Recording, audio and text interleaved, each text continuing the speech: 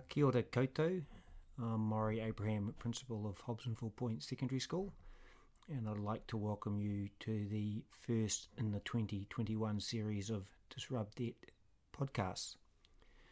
Just over a week ago, I was at a meeting with some other Disrupt Debt principals, and we were discussing the various initiatives that we were working on and some of the ones that we were planning to work on in the future. And a couple of my colleagues made the comment that they were interested in dropping NCEA Level 1 as a qualification that the Year 11s would focus on, but that they felt that perhaps it was a bridge too far for their staff at the moment and could impact quite negatively on their workload. I asked the question of my colleagues as to what did they see as the big workload issues or any other barriers to implementing such a change, because in our school we haven't been delivering NCEA Level 1 since the beginning, and I was asking them just so that I could get some clarification around what people saw as the difficulties. And after a bit of discussion, my colleagues said that perhaps this would be a good topic for our first podcast of the year. So this is where I am, and I'm going to talk to you about what we do and why we do it, and what some of the potential pushbacks are that you could face if you were thinking about doing this. And I suppose I need to kick off by saying that when I say we don't do NCEA Level 1 at Hobsonville Point Secondary School, that needs some clarification. Almost all of our kids do get Level 1, but they don't get it in Year 11.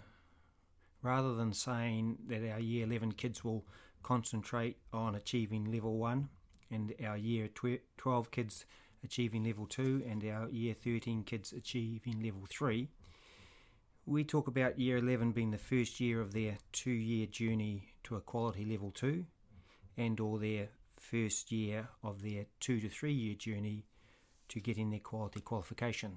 Because as you all know, under the current rules, as soon as you've got Level 2, you are awarded Level 1, because to get Level 1 you need 80 credits at Level 1 or higher.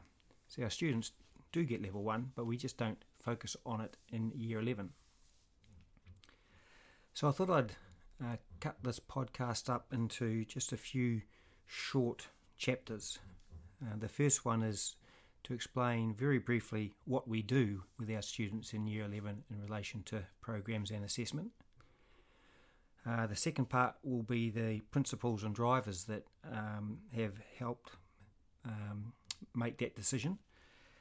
And then I thought I'd look at the possible barriers that people might think exist under the headings of for staff, for parents and for students. And then finish off by just talking about what impact I think it's had on our learners. So let's kick off with what do we do at Hobsonville Point Secondary School with our Year 11 learners.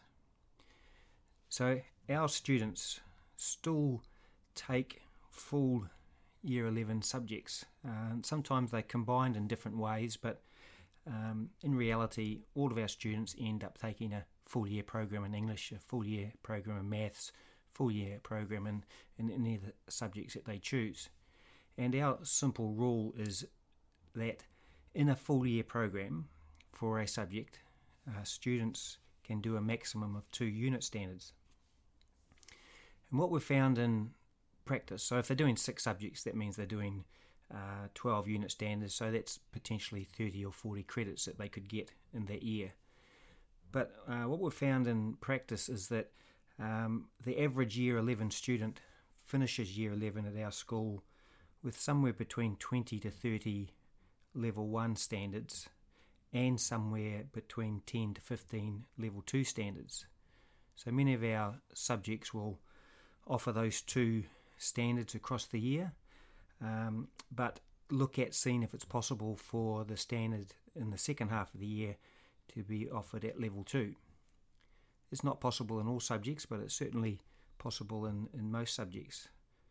So when we think about it, our average Year 11 kid goes into Year 12 with those 20 Level 1 credits that they can take with them, plus 10 or 15 Level 2 already. So that means even in the Year 12 program, they're looking at only having to achieve somewhere between 45 and 50 level 2 standards, level 2 credits to get to level 2. And so because that's not a huge number, we find that our average Year 12 student goes into level 3 with their level 2, plus anywhere between 8 to 12 level 3 standards. Level 3 credits, which then means that their Year 13 year they're chasing somewhere between or about 50 level 3 credits. So I suppose the overall picture there is one of stretching the journey out and slowing it down. So what have been the principles and drivers that have helped us come to that decision? Well, foremost is well-being of our staff and our students. We'd all experienced the impact in our own well-being with the huge amount of workload around assessment and moderation across 3 senior levels. We'd also seen and experienced the impact on students who are only 14 and 15-year-olds when they start that journey, and how stressed and anxious they get with the constant assessment that they experience in the senior school. We're also driven by the desire that the best learning is deeper learning, and we believe that chasing so many credits leads to shallower learning as they plough from one assessment activity to another one. So by slowing it down and spreading it out, our view is that learning becomes deeper. And sitting across all this is a strong view that we have is that for the vast majority of students, level 1 as a qualification has very low currency. Students don't need it for level 2 or level 3. It doesn't get them into tertiary, and it's certainly not a requirement of meaningful employment. And in fact, we've found for those students who leave our school without having achieved level 1, they are on a pathway for which they didn't need level 1. I suppose there's a belief that we have is that there's only one qualification of value for a student, and that's the one that they graduate with. And we disregard the concept of calendar year qualifications, having to get a qualification in Year 11, Year 12 and Year 13. So we set our students to aim for the qualification they want to graduate with, and we make sure that they're able to achieve that. We don't think that kids need to be exposed to 360 credits over 3 years to get a qualification that in the end only requires 80. This in fact played out pretty well for us during the COVID lockdowns of 2020. After the first lockdown that we experienced here in Auckland, a lot of our students were worried about NCA. We were quite anxious about that. We realised that we really needed to concentrate on the students who were leaving at the end of the year, because for them it was a vital year. So I gathered all of our Year 12 students together and I asked them to put their hands up if they were coming back to school in the following year. And almost every student put their hands up. So I explained to them that we didn't need to worry about them achieving level 2 this year, because we wanted them to do as well as they can, get as many credits as they could, but if they fall 10 or 15 short, it didn't matter. They'd carry on in 2021 into Year 13. And if they were 10 to 15 credits short, they would just pick those up in their first few level 3 standards, pick their level 2 up on the way, and carry on their journey to the level 3. So this wasn't a strange message for our kids, so they accepted it willingly. It does mean that your calendar year qualifications might not look so good on league tables, but if you look at the qualifications that kids graduate with, then in our view that's the only thing that really matters. So those are the principles and drivers that have driven us to make that decision for our Year 11 learners. But what are some of the possible barriers? Well, one that I've heard from other schools is that teachers wonder what they would teach if they weren't teaching to 5 or 6 achievement standards across the year? Well, the answer to that is that they teach exactly the same course and the course material that they've taught in the past, but that they reduce the NCA assessment. So they look at the achievement objectives for their subject areas for curriculum level 6, and they devise programs that enable students to have success in those achievement objectives. Just like in Year 9 and Year 10, when we assess students against the learning objectives for curriculum levels 4 to 5, our staff assess our Year 11 students against curriculum level 6 achievement objectives, with some students showing that they can perform at curriculum level 7. So our teachers plan their programs as they've done in the past, and they set up learning objectives based on curriculum level 6 and 7 achievement objectives. So the simple answer is they teach exactly what they taught before, but just reduce NCA assessment. What was some of the pushbacks that we encountered from parents? Parents mistakenly believed that if we weren't going to assess an achievement standard, that students would have gaps in their learning. But we simply pointed out to them that they would still be taught the full year program that they would get in any other school, but that there would be fewer moments of NCA assessment, but that we would report against the curriculum levels. They asked, how would I know how well my kid was doing if I didn't see them picking up these achievement standards? So we explained to them that it would be exactly the same as what they were experiencing for their child in Year 9 and Year 10, because we would be assessing them against the curriculum level 6 achievement objectives, which relate to NCA level 1. The key point for parents was our focus on their child's well-being, because they know firsthand the impact of continual high-stakes assessment on their kids and the high levels of anxiety and stress that students face throughout Year 11, 12 and 13. And when we talked about that and the impact it had on students, the impact it had on their well-being, the impact it actually had on their learning, the impact that it had on their engagement with school, parents started nodding and agreeing because they had seen it for themselves. So as long as we're able to put to rest their fear that their students would have gaps in their learning and that they wouldn't be able to know how they were tracking, we got a tremendous amount of buy-in, and that buy-in has continued as we're in our 4th year of having Year 11 students. What about the students? There's worries. People have worries about, what about those students who leave before they've done 4 years and therefore they're leaving without NCA level 1? Well, there's a few things I'd like to say on that. If students are aware that they've got a 2-year journey towards their qualification, that's across Year 11 and Year 12, those students who were likely to leave earlier, many of them have now become less likely to leave because they haven't experienced a Year 11 year of constant assessment with lots of failure in it, which leads to disengagement.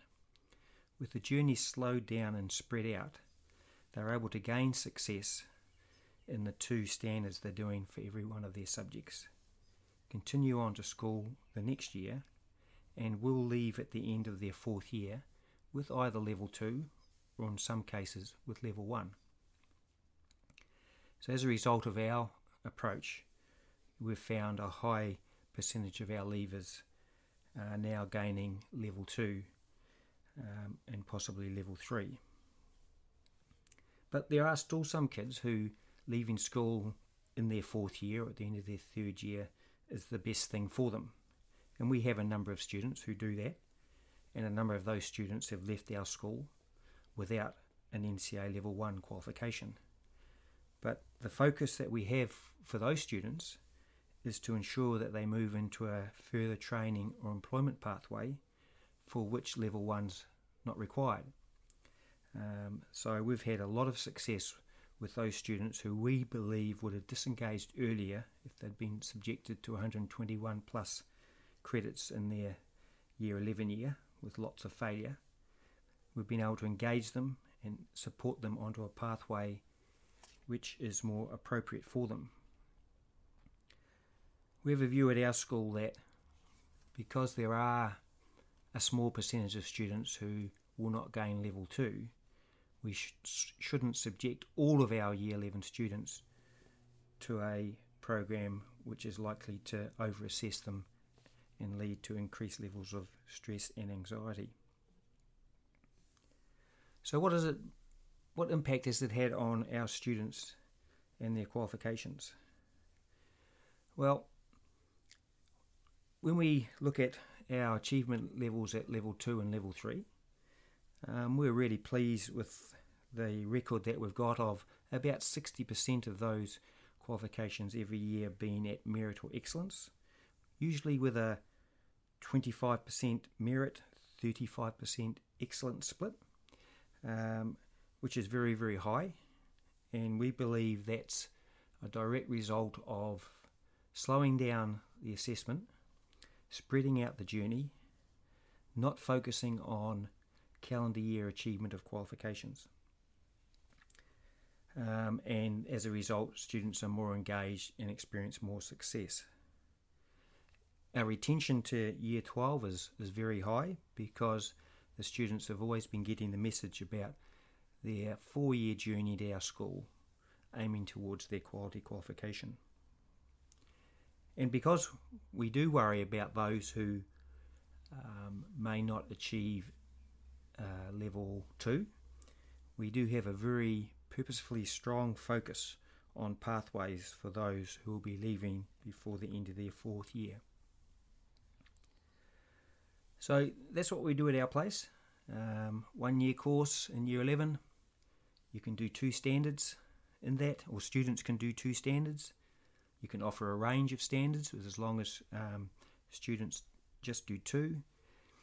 We encourage thinking about those who are able to achieve at curriculum level 7 in the second half of the year, being offered some level 2 standards. And we've sold it to our parents around the idea of student well-being and deeper learning. And we believe that the results that we've got have a good evidence of the fact that the principles and drivers that we have followed to make these decisions are valid. I've talked with a number of schools about how it could be workable in their own settings, and in fact it doesn't require any change in the way in which classes are structured, way in which a timetable is structured. If I think of the last school I was at, which was traditional in its structures, we could have simply made sure that in our Year 11 classes, whether it's English or PE or science or technology, that students were only offered 2 standards, and that we encouraged that many of them as possible to be looking at curriculum level 7 in the second half of the year. So that's a simple way in which it could be structured in a school. I know that this brief podcast won't have allayed everybody's concerns, and that people may still have questions, and I'm really happy to be contacted to talk them through. It was really neat to see in a recent Disrupted Twitter post or Facebook post someone asking about the number of schools that were not offering NCEA Level 1, and I was surprised by the increasingly large number of schools are going down this pathway, as they really make sure that they put student well-being, staff well-being, and the depth of learning at the centre of their decision making. So happy to be contacted. Hope you found that useful, and keep an eye out on the Disrupted Facebook page and on the Disrupted Twitter feed for a fortnightly rollout of podcasts or video talks. Great to be back in touch with you again. Let's keep in touch, let's keep connected, let's keep collaborating. Kia ora, just a wee correction. I didn't want to have to repeat the whole podcast, but in about the 4th minute, I talked about each Year 11 subject offering 2 unit standards per year. That should obviously read achievement standards. So thanks for listening, and look out for the next podcast in a fortnight.